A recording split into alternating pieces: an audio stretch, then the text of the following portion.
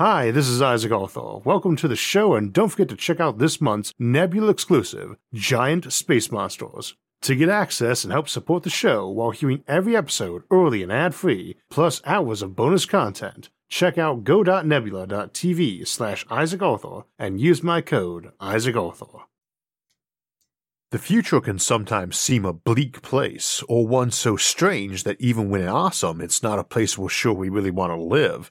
But there's a lot of reasons to think it's a destination worth traveling to. So this episode will air on Thanksgiving and is being written on my birthday in late September, and for me that day is one given mostly to quiet reflection on the year that's gone by, its highlights, and what I'm thankful for, and what I want the upcoming year to be about. And that's not a bad way to spend a birthday or Thanksgiving. But it struck me that since we always have a Thursday episode on every Thanksgiving, and I always write them early, sometime around my birthday, that it's not coincidental that they tend to be more philosophical episodes. Today we'll be looking at technologies that will help us solve problems like energy and clean water and living space and nature preservation and restoration, and a ton of others impacting the human condition. And I hope to demonstrate there's a lot to be thankful for already, and that what we can glimpse on the horizon leaves lots of reasons to be optimistic. For my part, I tend to think that the future is hard to see precisely because it is so bright. On the one hand, we should be grateful to live in an era of such prosperity and technological might, standing on the shoulders of many billions who have lived harder lives in our past to help us get to this point. On the other hand, I truly believe that the breathtaking history of sapient life in the universe has not even properly started yet, that we've barely scratched the first stroke of the first letter of the first word in the first line in the trillion-years-long book that is our story and our universe's story, that the universe is just emerging from a young, fiery, chaotic beginning into a vastly longer and better era that will likely view us with a mixture of sympathy and fondness, as we have for those who went through critical and tough moments of history. That is not the future we are looking at today, though, some deep and nebulous time in the distant future. Rather, today I thought we would look closer to home, and I would present some of the reasons why I'm always so optimistic about times coming, both in terms of technological prospects, which we'll get to in a bit, and just humanity in general, which is a good starting point. After all, technology is only a tool in humanity's hands, and a hammer in the hand of one man builds homes, and in another demolishes them, or even bashes in skulls. I see humanity wielding technology for all those ends, but tend to be more optimistic about which we are prone to. Optimism tends to be a good wager to make anyway. Folks often ask me why I'm so upbeat about the future and in my predictions and discussions of it, and I suppose it helps that I know that if I'm wrong and civilization does collapse, I'm not likely to be called out on the mistake. Everyone will be too busy roaming around the radioactive wasteland, possibly as dust and ash themselves, or possibly fighting off packs of mutant cannibals, and in any event I'd still be upbeat about their future too, so long as even a tiny remnant of us remain. The seed for restoring us bigger and better than ever remains inside that remnant. So that's the first reason to be optimistic about the future. Humans are very hard to kill. Nature is not kind. Nature is not generous. Nature is predators and parasites and plagues interrupted by forest fires, droughts, deluges, asteroids, volcanoes, earthquakes, climatic shifts, and the occasional ruinous neighboring supernova. Dystopian sci-fi predicting a dark future paints us a picture of a world where every inch of ground you walk on is made of garbage and corpses, and ignores that this is already true. What did you think that dirt under your feet was made of? Humanity sits on a throne atop a mountain-high pyramid of skulls and catastrophes that would wipe a mountain away and would still leave us behind. So no matter what crisis we discuss today or what edge we have, keep that foremost in your mind. There are far more humans alive nowadays than at any time before. And simultaneously, it would take fewer of us to survive and rebuild than in the past. Add to that, we are harder to kill than we used to be, and the data shows that. Every calamity that used to kill tens of thousands now gets hundreds at most. And the fact that it is technology making us more survivable in that regard doesn't negate it any more than pointing to some critter's tusks or thick skin as the reason for their survival. But it's not just technology either, it's knowledge in general, as well as our powerful bonds and networks. We are much more capable planners and problem solvers than we used to be, with vastly more resources to draw on too. And it shows in conjunction with that technology when we do face natural disasters or even man-made problems. Those are not trivial accomplishments, they have been achieved by great effort and great past sorrow, and by the cleverness and courage of many people, from the planners and innovators to the first responders, and just people in general, who have to suffer through calamities and personal hardships while simultaneously being called on to sacrifice to help others in them. We often see the worst of people at hard times, but also often their noblest and best too. I don't say this merely as jingo or pep talk, though it makes for a good one, but rather as proof that we can recover from almost anything, and we have a track record of being good at it. I will also take the somewhat unpopular view that at just about 8 billion people alive, we are now stronger than ever, and on the very simple grounds that there are more of us than there used to be. We came into the 20th century with a terrible fear that ever more people would result in mass starvation and inhuman responses to that. We left that century 4 times as numerous, but in better shape in so many ways, and most particularly in our food and health and lifespan, all up, when every prediction of that era was that rising population would lower all of those. I don't say that wild unchecked growth is automatically a good thing, but rather that one person is one more mind and pair of hands to tackle problems with. I also feel that problems themselves are often good things. On a day of Thanksgiving, it is often good to ask if some of the problems we faced, or at least components of them, individually or as a civilization, are things we should be thankful for. While some of who and what we are today is in spite of adversity, some of it is also a result of adversity. And while it is a bit cliche to say it, how we choose to view a situation, half full or half empty, problem or opportunity, really does often matter a lot. I've often found that simply choosing to view challenges in life that way, rather than letting them embitter me, made all the difference. And just because something is cliche does not make it wrong. Quite to the contrary, all the feel-good advice and aphorisms and such that we hear over and over again get repeated for a reason, often because it's true and it works. So our ability to hit crises with overpowering momentum and determination, and our ability to recover from setbacks, are 2 fundamental things to keep in mind as we go through today. Now let's consider some of those technological solutions. It really does also matter what our end goals are that we want to be optimistic about, because not all of us want the same future. The good news is that a lot of the further future options we look at on the show, like colonizing space and building megastructural space habitats, as well as options here at home, will let us expand humanity's realm until it's big enough to encompass many different versions of paradise and find out which work. And options like virtual reality let us even permit those that do not work. Moral judgments aside, not everyone can be king of the world, but VR and simulated realities can let people try that out, and maybe improve their genuine interpersonal and leadership skills while they're at it, rather than just flee civilization into a fantasy realm as we often fear people will. Virtual reality is definitely one of those half-full or half-empty situations, because tons of folks lazing around in VR or engaging in various fantasy wish fulfillment is worrisome, but we shouldn't ignore upsides like training or treating people's medical conditions.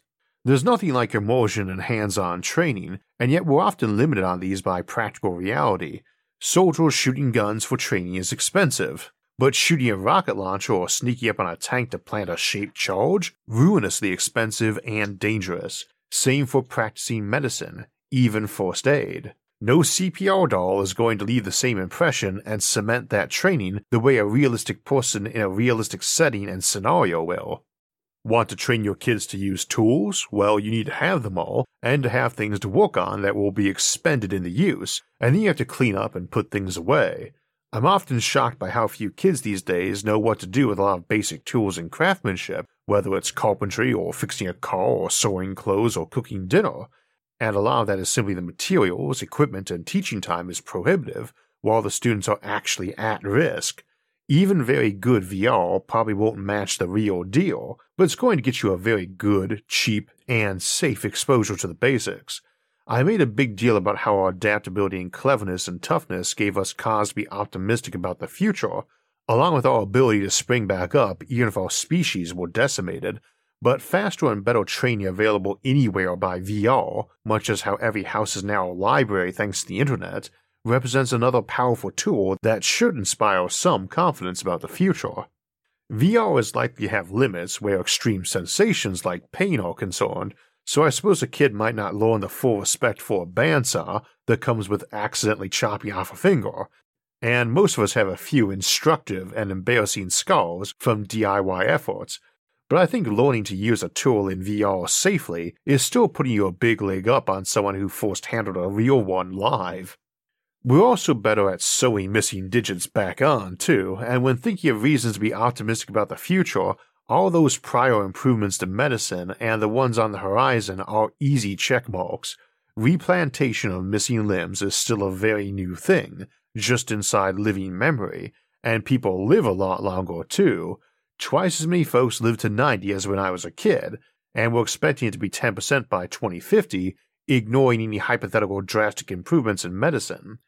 Same, the quality of life for seniors is way better than it used to be. The reality is the word aging is a bit of an inaccurate blanket term describing many unrelated or partially related processes.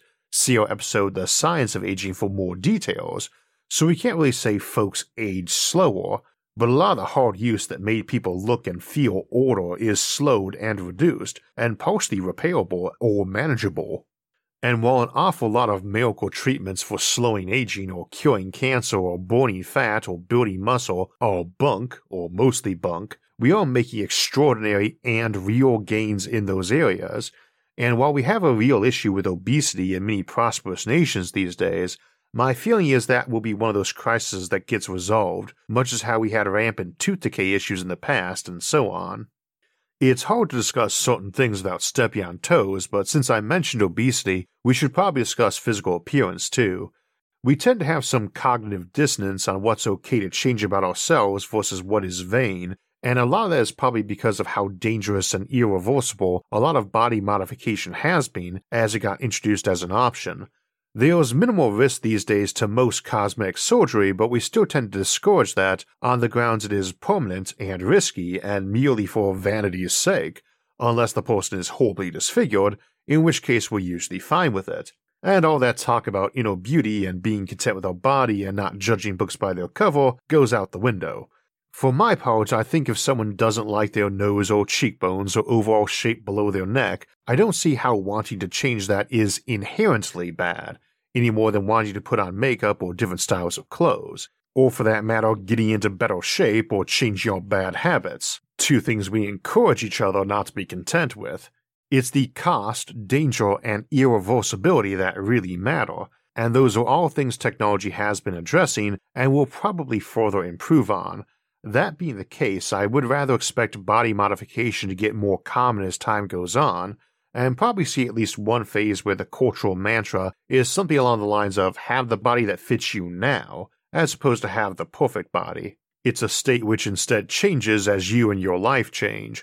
Add to that other technological options like virtual reality, augmented reality, and even options like limited shapeshifting using some of the options we discussed in our episodes on alien imposters or smart matter. We never really had a way to address people being upset that felt they were too short or too tall, too wide, just didn't like their ears or facial features, asymmetries, the coloring of their hair, skin or eyes, shape of their hands, etc.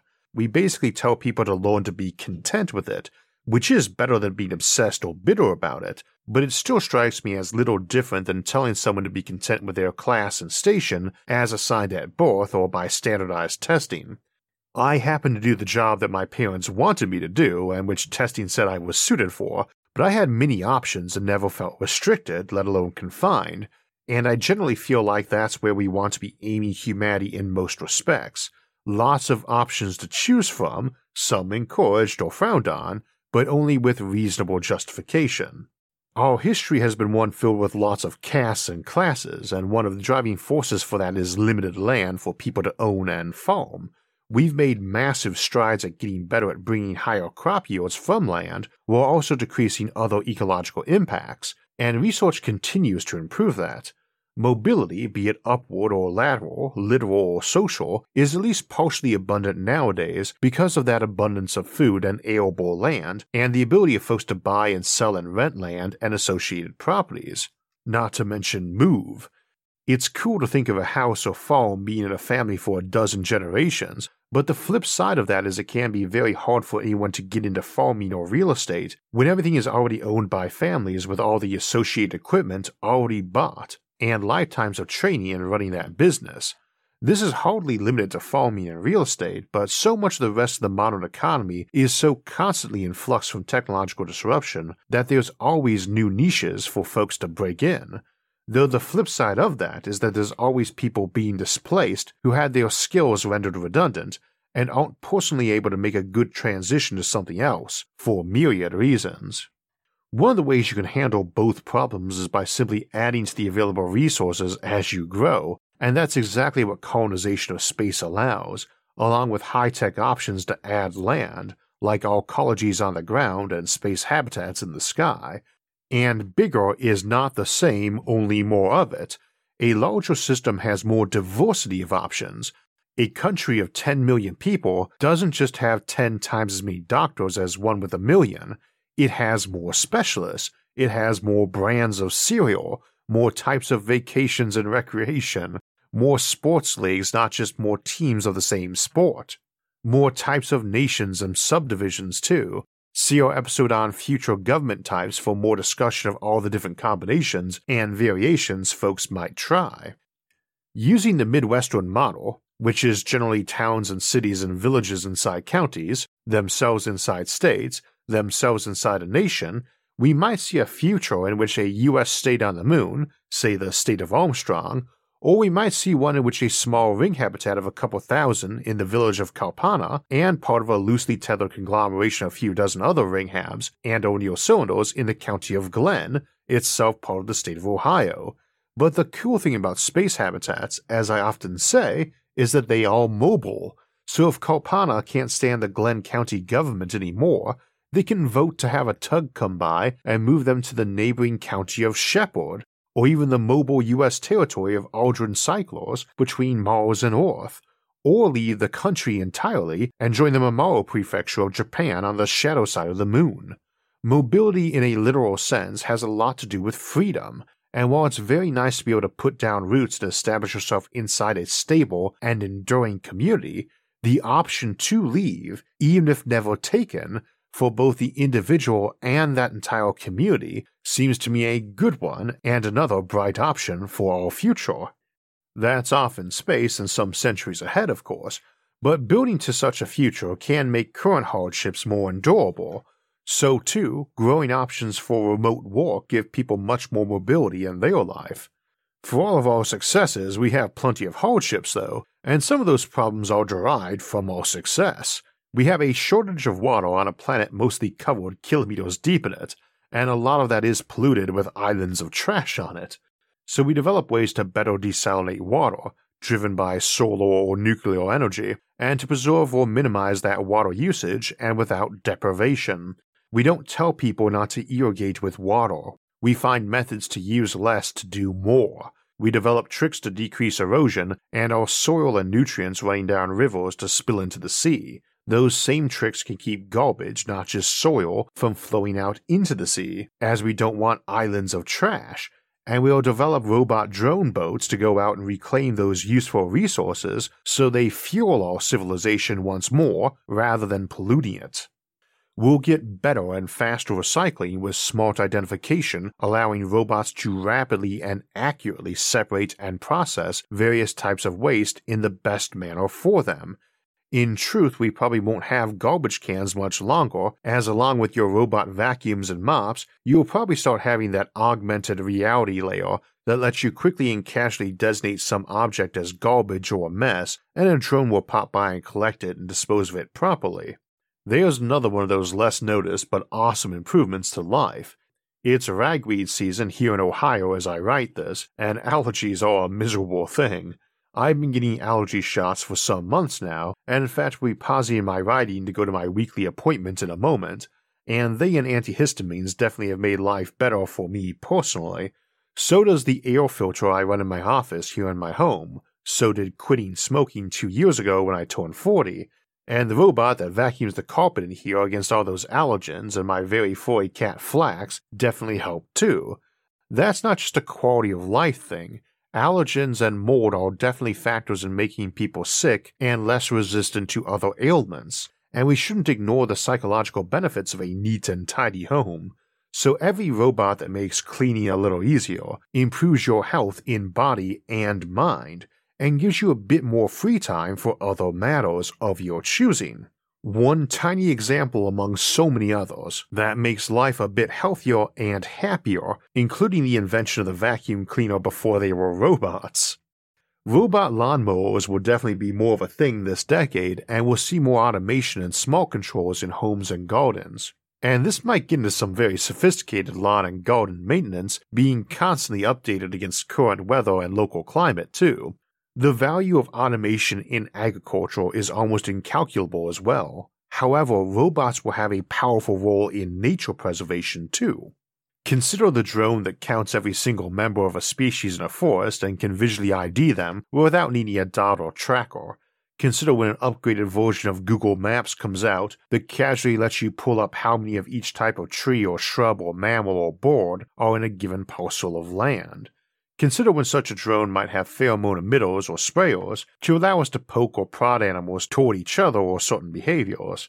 Consider a world in which vehicle detection and avoidance are so good you never see a dead animal along the road, because roadkill is a thing of the past, but you wouldn't anyway because those same robots patrol the roads for damage and maintenance needs and garbage. Imagine a world in which the death of a human or animal on the road was a shocking rarity, not a terrible norm. All of this I think is very plausible and in most cases sooner than later, and I think the one that worries folks the most is how do we get enough energy, and cheaply enough, and without wrecking our environment in the process.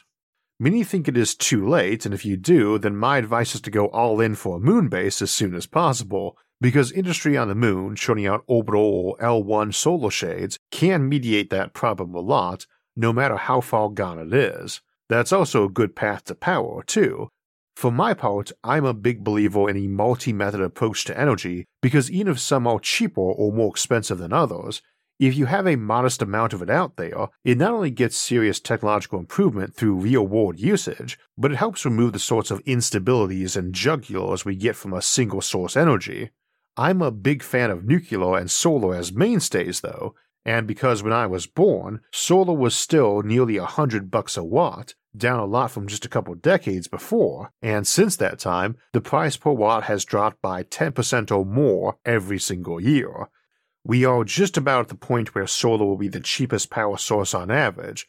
That is very debatable, and we still have issues of storage and weather at nighttime, which is why I love it with nuclear power, but that time is definitely approaching when it won't be debatable anymore, and more sunlight energy hits this planet every second than we use all day, so there's plenty of room for expansion.